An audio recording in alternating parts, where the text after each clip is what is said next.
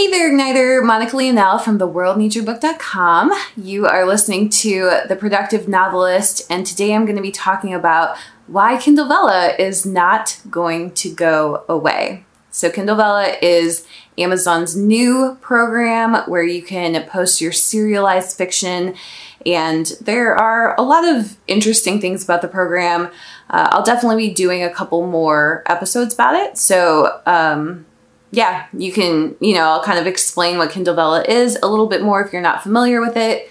But most likely, if you are an independent author, you are familiar with it. It's a new thing that has really taken the publishing industry by storm, and it is a pretty big deal, actually. So what I wanted to talk about today was why this program is not going to go away.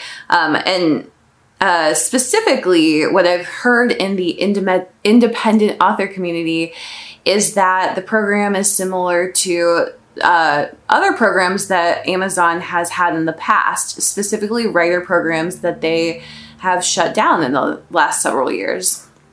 So some of those programs are Kindle Serials, which was a failed attempt at making money off of serials. And that program, what they were doing is they were partnering with their most popular serialized fiction authors. So this was 2013, 2014 timeframe.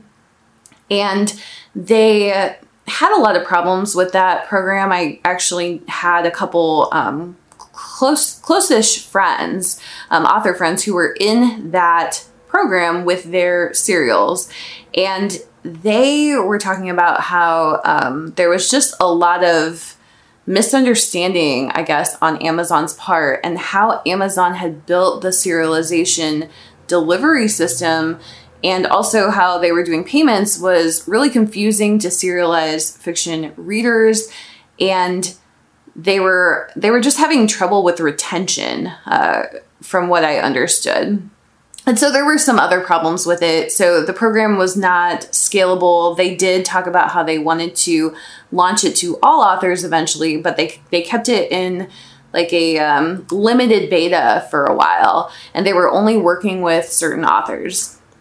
So that program, I don't know if we would say it failed, but that program did eventually get discontinued.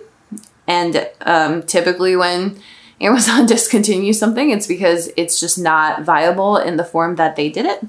So that was Kindle Serials. Another program that they had was Kindle Worlds. This is another one I hear mentioned frequently in the independent author community. And Kindle Worlds was actually probably the most successful program that Amazon had that I have on my list. So what Kindle Worlds is that certain creators, it was a limited number of creators, could offer their universe to other authors to write in. And there were lots of parameters around that. So the idea was that you were going to allow people to create fan fiction in your universe, and the money was going to get split properly. So some of it went to Amazon, some went to the writers and creators, and then some went to the universe creators. So that program went for about 5 years. Let me look at it. I have it written down. Okay. It closed in 2018. I think it started in like 2014 or 2013. So the program was, it lasted for about 5 years, and there were a number of authors who were making real money from this, full-time living from writing stories in other authors' worlds. Additionally, if you were a universe creator, you were making quite a bit of money because your world was open to a lot of writers. And so, you were getting like a percentage of every single book that was sold. And there were like 40, 50, hundreds of books in your world. And so that was pretty, that was exciting. So kind of like overnight, they decided to shut it down. So there was a year period where they started pulling back on support, pulling back on programs for Kindle Worlds. And then they just announced like, hey, we're shutting this down. It was pretty unceremonious, I guess I would say. And, nobody is ever really sure why Amazon shuts these programs down, but the speculation is that it just wasn't profitable enough for them. And I think it's not that, and there were a lot of authors who were profiting off of this. But I think when things are not profitable for Amazon, a lot of times it's that they cannot scale them. And so there were a number of reasons why Kindle Worlds couldn't be scaled. And I think the biggest reason, and I will kind of come back to this a couple times, is that the model for these serialized fiction apps and companies is really that they find stories that kind of like bubble up. And then they try to get the rights to those stories so that they can turn them into franchises. So it's really, I think part of the business model is the data mining of these fiction stories.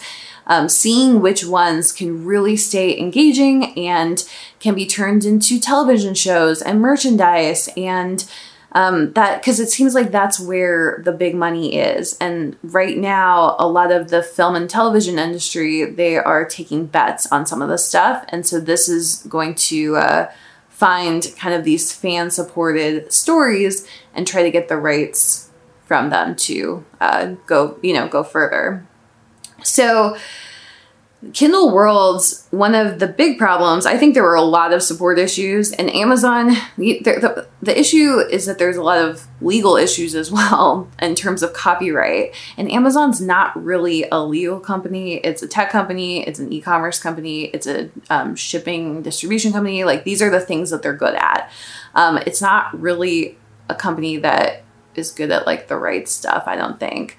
And not a company that should be in that business.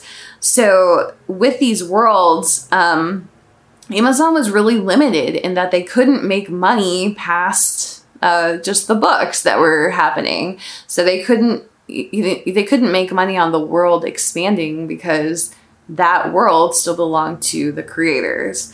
And it wasn't a way to get rights for like a cheaper price or whatever, and it just I think that it didn't really make sense, the amount of support that they would have to put in to basically just be in books still. So then there was this other program called Kindle Scout. Kindle Scout was basically like The Voice for authors. The Voice is a US based TV show that is about, it's like a singing competition. So similar ones would be like America's Got Talent or Britain's Got Talent, American Idol, like that sort of show. So it was basically like that type of competition, but for books, for authors. And so they selected about 300 authors over the course of that program, selected 300 books over the course of that program. And they had like a small advance, like 1,500. They essentially offered a publishing contract, and that program got shut down. I think, so again, like, you never really know. And I think there's always like support issues, focus issues, changes in priorities at these huge companies. Like, sometimes these little startups kind of get abandoned in some ways. But another thing I think is that I think that the program wasn't really able to find more profitable books, basically. So, I think that if they were able to, for example, find all the books that were going to be like the top 10 of their store and that were going to sell, 20 million copies, which there are indie published books and series that sell that many copies. If they were able to find those and get a stake in them, like get the rights for them for $1,500 advance, I think that they would have continued the program. But I think that it just wasn't able to determine a winner any better than like The Voice itself is. So like, if you win the show The Voice for one of the seasons, and they have so many seasons of the show, and same with American Idol, all of them, it does not guarantee that you are going to become a pop star or that you are going to, I mean, you will get a record deal. It doesn't mean that you're going to become a professional musician, basically. So I think it's the same with these books. I think they just were not necessarily finding the top books, and so it just became not worth it to them, because that was probably what they were trying to do, is they were trying to find a way to use voting mechanisms and reader feedback to find the books that were going to explode in the industry. And this probably wasn't doing that. So they shut it down, because it doesn't make sense for them to give, advances and do all this to have these books being published if they're not the kind of cream of the crop for Amazon. And then the last program is that got shut down by Amazon is called Write on Kindle. And most of us, a lot of independent authors, have not even heard of this. I mean, I may have heard of it at some point. I did not remember it until I was researching this article and this post that I'm doing here. So with this program, it was basically a story lab. And what you could do is you could post your work as, you were writing it, post it in progress, and other authors could give you feedback, readers could give you feedback. So it was meant to be this place that you could kind of test your content. And the goal, I think, for Amazon was to grow it as a author community, an author network. That was how they build it. Other people in the industry build it as like Wattpad by Amazon, basically. Wattpad is another serialized fiction app in the space, and it started out being more for fan fiction, and then it started having original content, but it's still pretty much episodic fiction or serialized fiction.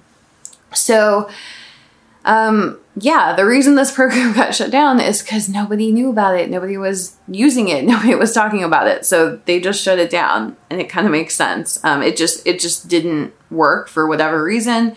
They weren't able to make it work. All right, so all of these programs, they're very different from Kindle Vella. So the first two that I talked about, Amazon Serials and, Kindle Serials and then Kindle Worlds, those programs were launched in a very small beta in terms of, relatively, in terms of their whole, Amazon's whole entire author base versus the people that they let into these programs. So I think that tends to limit the success of the program. And so they were essentially piloting these ideas. And I think that they just realized that they could not scale those ideas to their entire author base for, the effort that they wanted to put into it. So that is kind of my take on it. And I think the fact that they have Kindle Vella coming out and it's available to all authors now, and they are putting tons, what I've heard is that they are manually approving every single episode that goes up, which means they're putting tons of manpower behind this right now. They're putting a lot of resources on this, and they made a very big announcement about it. And so typically when they're trying something that they may kill later, they're doing it a lot quieter than the way they're doing Kindle Vella right now. So I think that difference is very, very big. And with these other two programs, they just, I think again, it's like they just couldn't get the scalability. Where with Kindle Vella, they've kind of built it from the ground up to be scalable. At least on the author side. We don't know about the reader side yet and what they have planned for that. So that kind of makes this different. And I was looking at these 4 programs that have been killed at this point by Amazon. And I noticed that the things that they did wrong in those programs are now fixed in Vella. And the things that they did right in those programs are the foundation of Vella. And so that alone, it kind of makes sense from Amazon's perspective. You try a bunch of stuff in private beta, you have these small experiments, they don't succeed, but you learn a ton from them. And then you kind of put all of that knowledge, all of that data that you collected, all of that understanding together, and you get Kindle Vella, and then you launch it big. So that's kind of what I noticed when looking at the history of these other programs versus Kindle Vella and what they're doing differently with Kindle Vella. So for me, that's why I think this is a very different type of program than some of the regular programs that they've put out in the past. That said, there's still one major question, which is serialized fiction here to stay? Is Kindle Vella going to be able to find a reader base specifically in the US, which is where they are focused right now? And for that, I will answer in the next episode. So there's going to be a follow-up to this one. So I hope that this was helpful to you. I hope it helped you to understand why Kindle Vella is quite a bit different than some of these other programs that Amazon has put out, and why it may be worth paying attention to if you are an independent author and if you want to kind of play into Amazon systems. Also, if you want to write serialized fiction, because it is a very different beast. So once again, I will be doing a couple more Kindle Vella episodes over the next couple days and weeks. So stay tuned for that. Make sure you subscribe to the podcast or to the YouTube channel. You can go to theworldneedsyourbook.com/podcast if you want to see all the places that this podcast is posted. And at the time of this recording, I've had a number of people email me and ask me if I'm going to be on Apple Podcasts. And the answer is yes. It's in process. It just takes a couple days to get approved, I guess. So I will have that, and the link, by the time you're watching this or listening to this, the link may already be there, but if not, the link will be there shortly. So yes, I will be on Apple Podcasts. For now, you can watch these or listen to these elsewhere. Like one person listened to it on Spotify instead. So just a little bit of housekeeping there. For the YouTube channel, go to theworldneedsyourbook.com/YouTube, and that will take you to the YouTube channel, and I will be posting these Kindle Vella episodes in both places. So please stay tuned, and hope that this was helpful to you. Thank you so much. Have a wonderful day.